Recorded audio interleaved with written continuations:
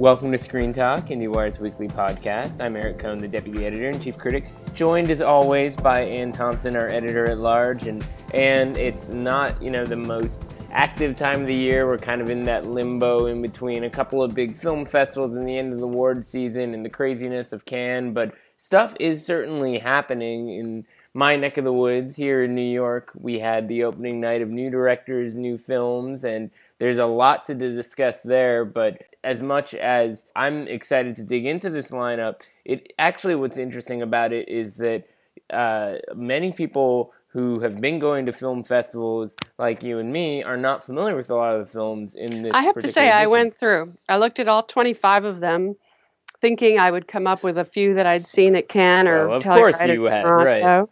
And they're in this particular. Usually that's true. Usually I know a few of the films, and I've often gone to see them. I've often gone to New York to see this, few films that are playing in this lineup because they're very well curated. But in this case, I haven't seen any of them. I think there are a couple of really interesting reasons. I've seen some, but not all. And in the past, I've seen more.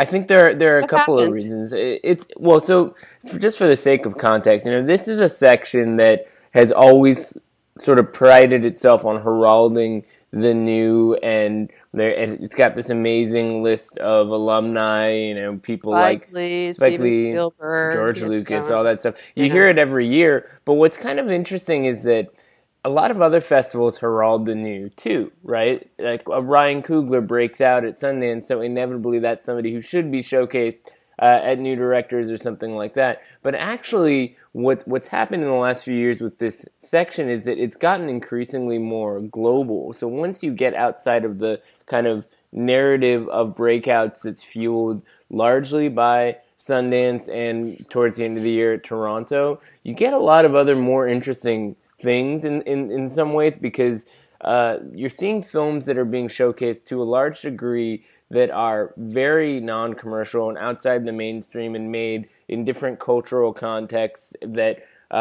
may yield really strong visions of new directors who are bringing something fresh to the table, but they're not they don't adhere to the traditional narratives of big breakout stories. And so this year's lineup it's like I said, much more international, but I think also a lot of variation in terms of styles. I mean, there's a movie that was in the international section at Sundance that very few people saw, a Danish film called The Guilty that I liked quite a bit. That's a police officer taking a 911 call. He's sort of stuck being a dispatcher, and it's basically just him in a room the whole time. This filmmaker, Gustav Mahler. Now, the international section at Sundance is not usually where you hear a lot about those breakouts because it's just not been a section that people pay a lot of attention to. So its presence in a new director's context is very interesting because you can feel the hand of a curator who's picking through so many different kinds of heralded first-time filmmakers and finding something that is actually sort of on the margins and giving it fresh context in a section. So who like does this. Curate this? It used to be Larry Kardish. It used to be between the Film Society and MoMA. What is the current lineup? That partnership continues. Larry Kardish hasn't been at MoMA in a long time, but the museum is now... the film department is run by Rajendra Roy, and so it's that film team in tandem with Lincoln Center, and Dennis Lim takes a very active role on that side of things, and so you have a much more sort of, I think... so it's Dave Kerr now. Yeah, and I think but Dave Kerr is more on the archival side, but I do think there is more of a kind of a overt sort of cinephile orientation to the programming, in the sense that it is trying to give you something you didn't expect rather than the opportunity to catch up with the breakout stories you've heard about from elsewhere. Though I have heard that there was the possibility of one big Sundance breakout playing at the festival, and that was Sorry to Bother You, which is a film I think may surface somewhere else down the line. A lot of times you hear about movies that are trying to go to Cannes and they're not sure about doing another U.S. festival. MIA was one of the Sundance titles. Yeah, so that ended up being the opening night film. I missed it at Sundance, and I finally got a chance to check it out at the opening night. And I enjoyed it. I mean, what's really interesting about it is I don't know in terms of, as a piece of filmmaking, exactly what it benefits from being a part of this this showcasing of new directors, because to a large degree, even though it's technically directed by MIA's longtime friend, Stephen Loveridge, who she went to art school with, she is really the auteur of this thing. She kept all these really intimate video diaries about kind of growing up and having this interesting identity crisis, being Sri Lankan, but also sort of oriented towards American hip hop, and trying to develop this image of somebody who is both kind of a rebel and an activist and an artist at the same time. And it made me appreciate a lot about her, including when she danced with Madonna at the Super Bowl and flicked off the camera, which became this hilarious kind of, media brouhaha. But when you see it from her perspective, it shows you to the extent to which she felt so comfortable doing whatever she wanted that she was unaware of when something would be pushed so far that it would create this kind of chaos. And so you see her sort of learning how to be somebody in the public eye in a very up close, intimate way. And the movie doesn't have distribution yet. So it actually is, I think, a very good thing that it got this slot, because it gives it another kind of platform and a different framework than being one of a gazillion documentaries that Sundance might give it. So I do think that it's something people will get a lot out of and understand MIA a little bit more. And it's a good piece of filmmaking, but it's kind of fascinating to look at the lineup as a whole, because there's so many other kinds of things there. I mean, you have narratives and documentaries. You have a 4-hour Chinese film from a director who killed himself before it premiered at Berlin. You have what's that called? It's called An Elephant Sitting Still, and no, I have not watched it yet.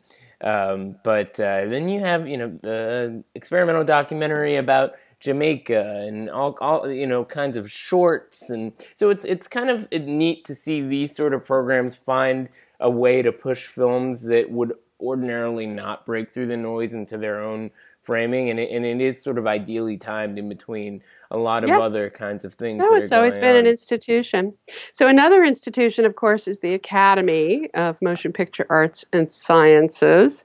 And there was a bit of a kerfuffle there when, after they put in their standards and practices, it turned out that the first complaint that came in was the president himself, John Bailey.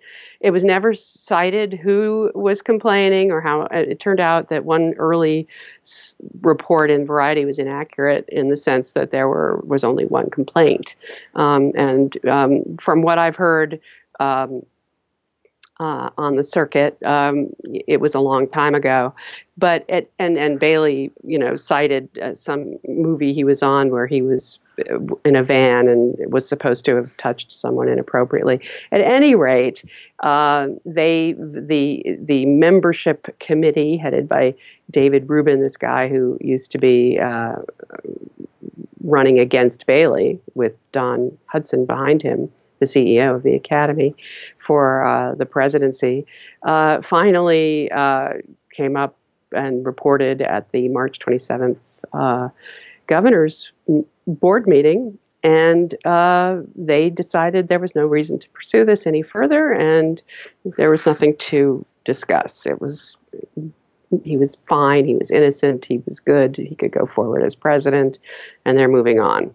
The really unfortunate thing is that it got leaked, and that this whole thing kind of got talked about for a long time. And well, we talked about it too. I mean, it's impossible not to, because irrespective of what the conclusion of this investigation was, it was the first example of the Academy wrestling with the fact that it now has a different kind of protocol, that it has to be more responsive to these claims, and it raises other questions like, is there going to be some sort of audit of various members' past? How often are these complaints going to come up? I mean, statistically speaking, you have thousands of people with all kinds of histories in the industry working with and lots people. Of bad behavior. Yeah, it's just inevitably this is going to be on location, especially in the past.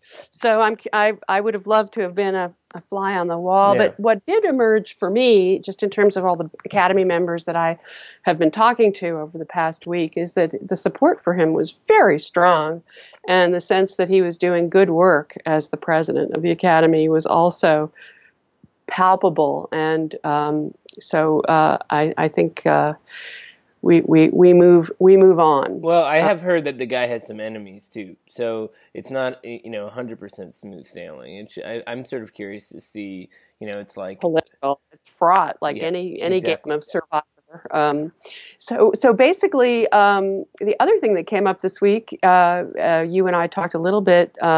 Was Thierry Frémaux, the head of the Cannes Film Festival, the director. Speaking of powerful men.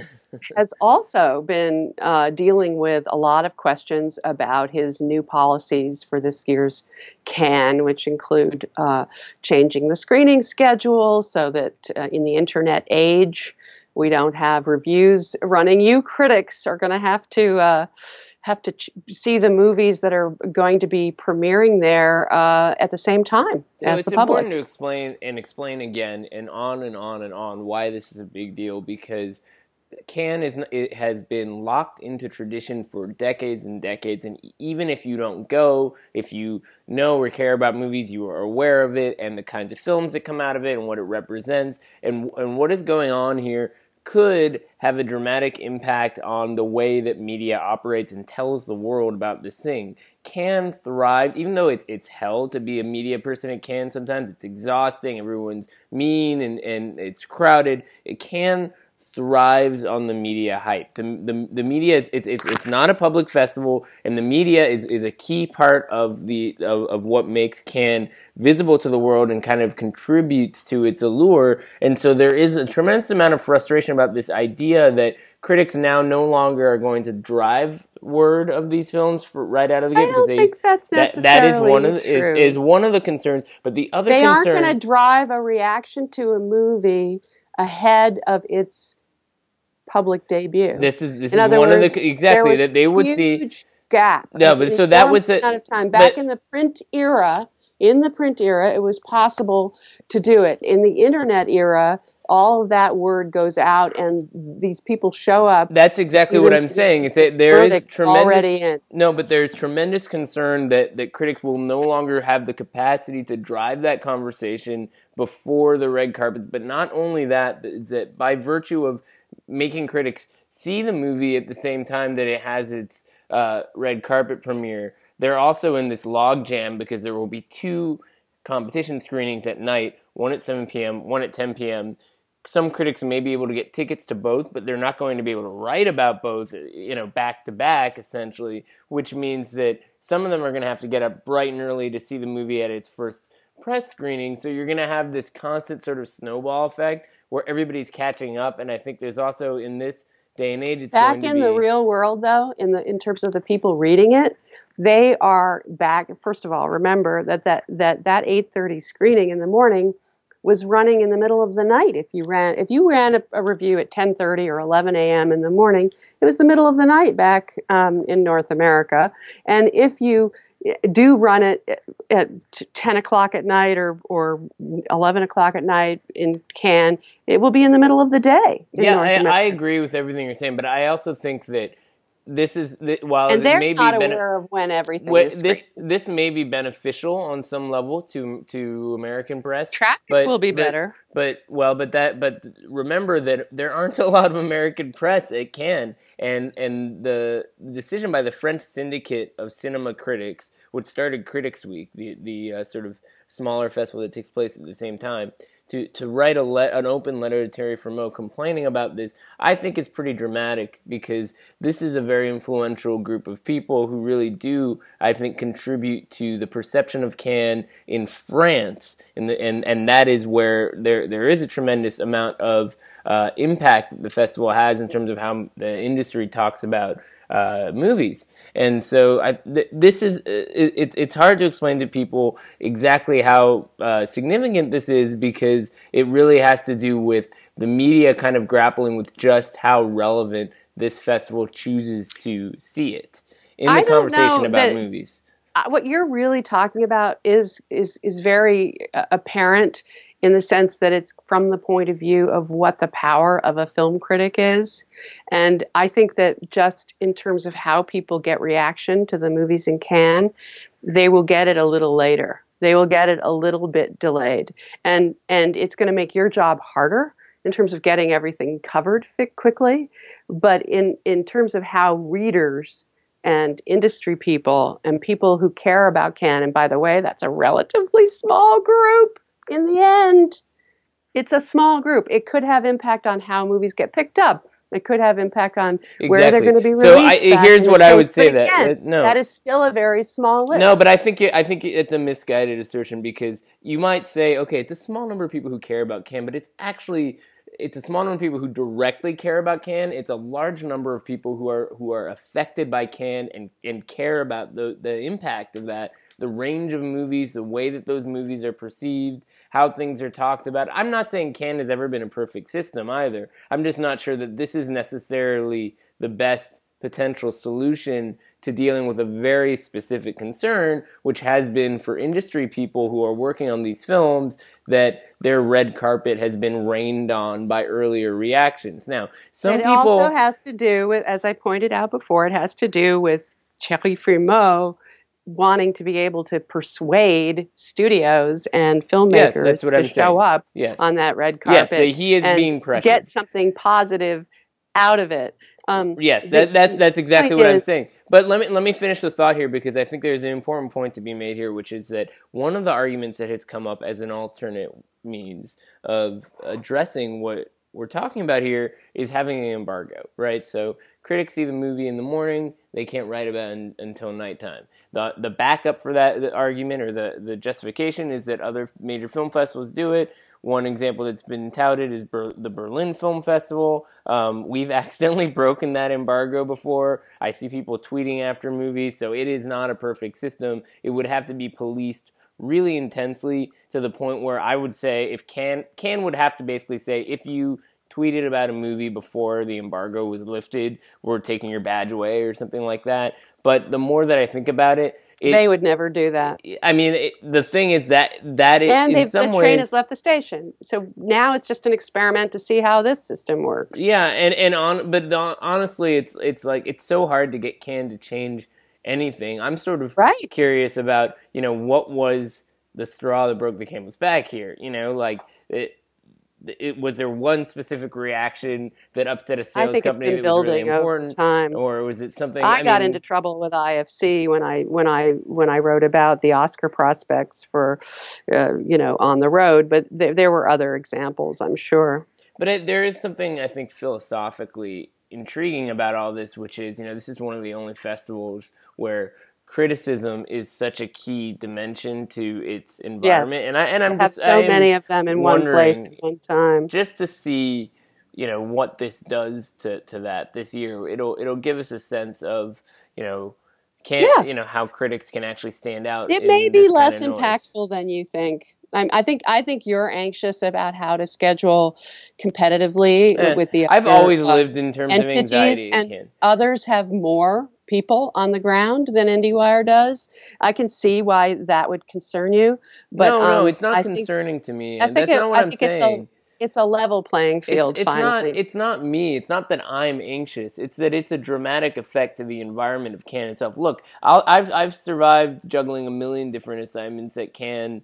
When I didn't have a full-time job at any specific publication. It's a place that forces you to work within an inch of your life, and it can be rewarding sometimes if you actually push beyond that and you feel like you can justify it with the work you've put out there. I mean, it's kind of a fascinating process of getting closer to the deadline process in a way. But I do think that it may or may not be good for these movies, especially if there are films that are difficult and require more time to process, that people are going to be working on tighter deadlines, and that may not benefit the first word out on these films. It will be in distributors' interest in this situation to give the critics with whom they have trusting relationships a chance to see the movie ahead of time and prepare a review ahead of time, which they've not been known to do in the past. Or show us the And movie early. Show if you that's what I'm trust saying. us.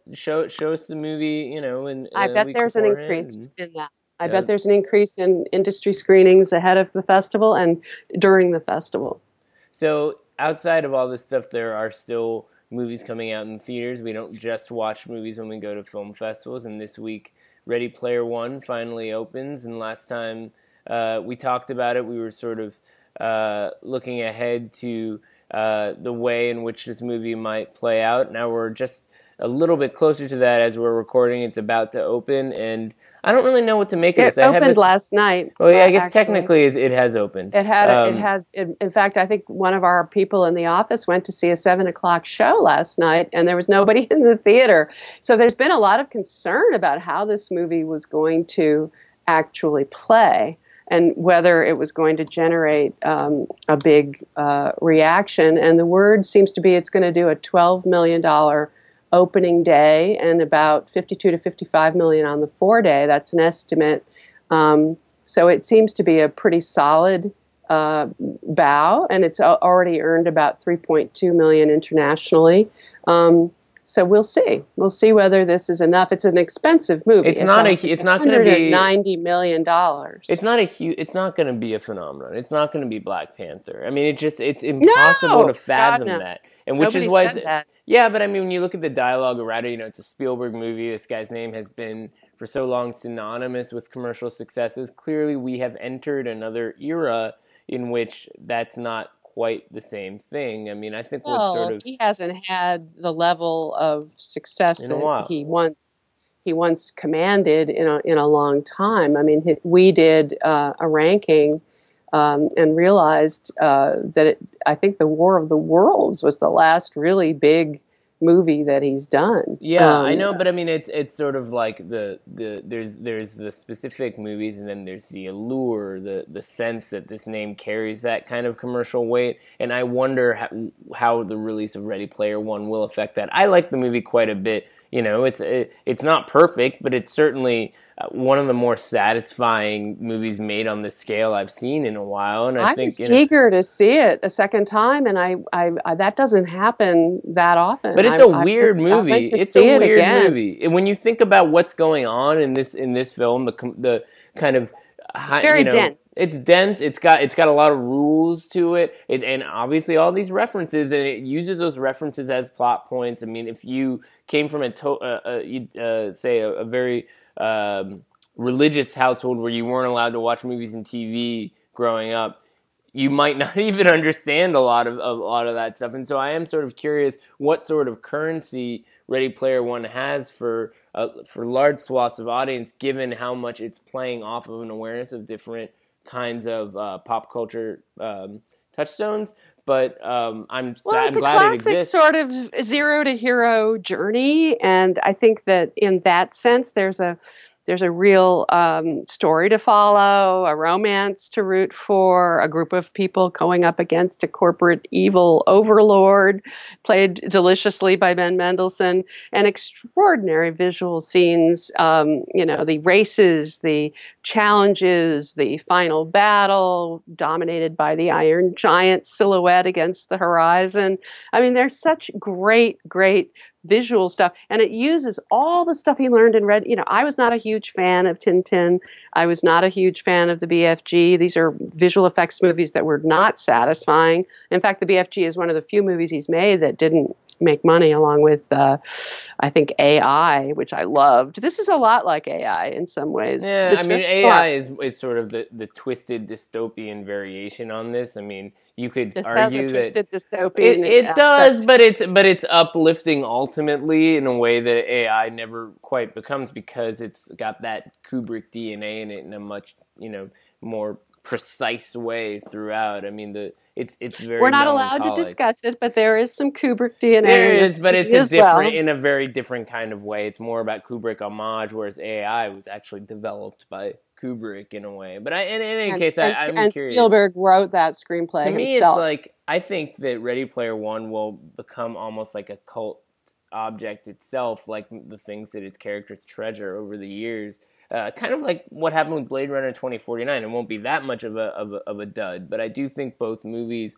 are playing off of existing properties and are going to become themselves kind of these interesting things that are a little bit too strange or out of step with what all audiences want to see, but will continue to be appreciated with time. And, you know, as a critic and somebody who likes the art form, I'm glad it exists, even if it doesn't totally work commercially. But we shall see, and next week we can get into that. If it doesn't work totally commercially, it'll be because of its cost, which is the same problem with Blade Runner 2049. And so many other things. And it may also skew older, and that's going to be an interesting question. I'm going to be fascinated by what the demographics are, who actually shows up. My daughter went to see it last night with a group of friends. I haven't checked in with her yet, but it's really going to be a question of how many people want to see it who are young and how many people are willing to see it a second time like I was. But I'm not the target audience and should not be.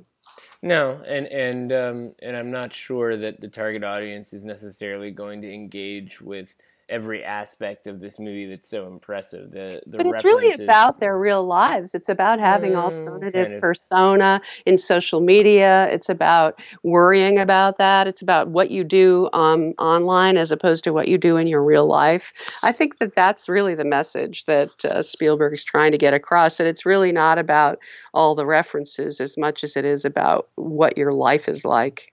Yeah.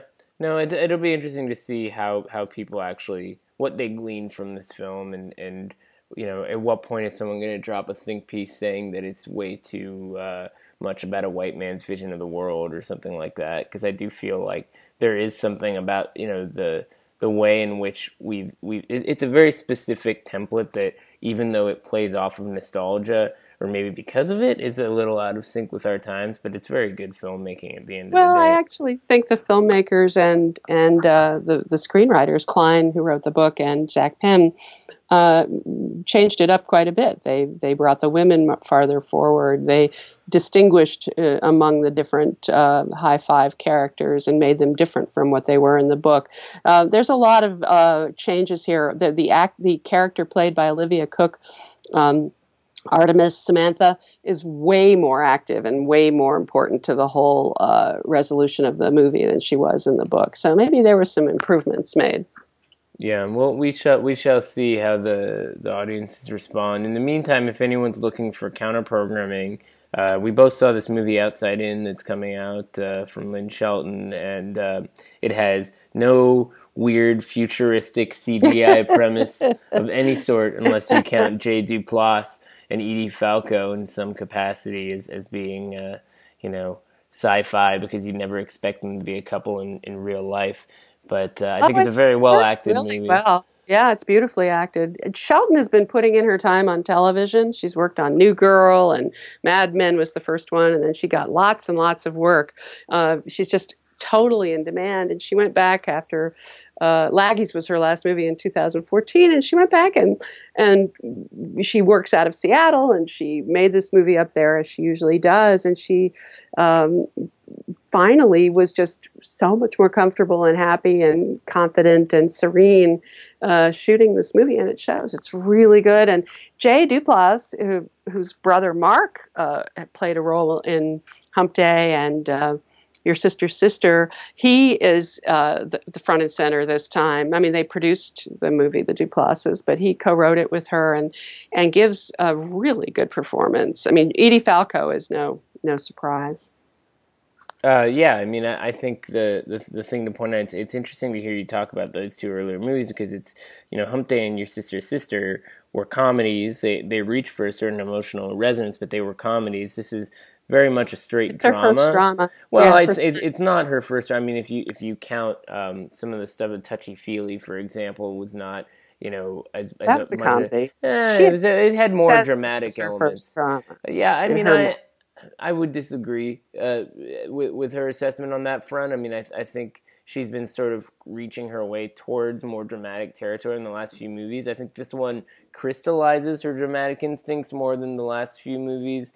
I do miss some of the humor, and I wouldn't say put it on quite the same level as Hump Day, but it is a great actor showcase, and she's very talented. So, if you like any of the people involved with this thing, I think you'll come away being satisfied with it. Yeah, no, I couldn't agree more. Lynn Shelton is one of those women directors, and she was talking to me about how she learned a lot of action stuff and, you know, assembling action sequences and shooting childbirth and, you know, stunts and stuff like that when she was on all these different television shows that she did. I think there's an argument for her being the kind of filmmaker that Hollywood should be looking at when they keep saying that there aren't any film directors that they can hire who know how to do it. Yeah, I mean, she's one of them. If Hollywood needs Lynn Shelton and Lynn Shelton wants to go to Hollywood, that would be a nice symbiotic relationship. On the other hand, sometimes it's nice to see these filmmakers just doing their own thing on their own dime or their own time with the resources that are brought to them. So well, then there are others who would argue that they'd rather see Ava DuVernay not doing big budget Hollywood movies. I agree exactly right there. I mean, do I want to see Lynn Shelton's Star Wars? I mean, it's a funny idea, but probably not. That. In any case, next week we'll dig more into this Ready Player One situation. We'll have a bunch of other stuff opening Chappaquiddick. You were never really here, so I'm sure we'll have plenty to dig into as we continue to fill the void in between these festivals. In the meantime, have a good weekend, and I'll talk to you soon. Bye, Eric.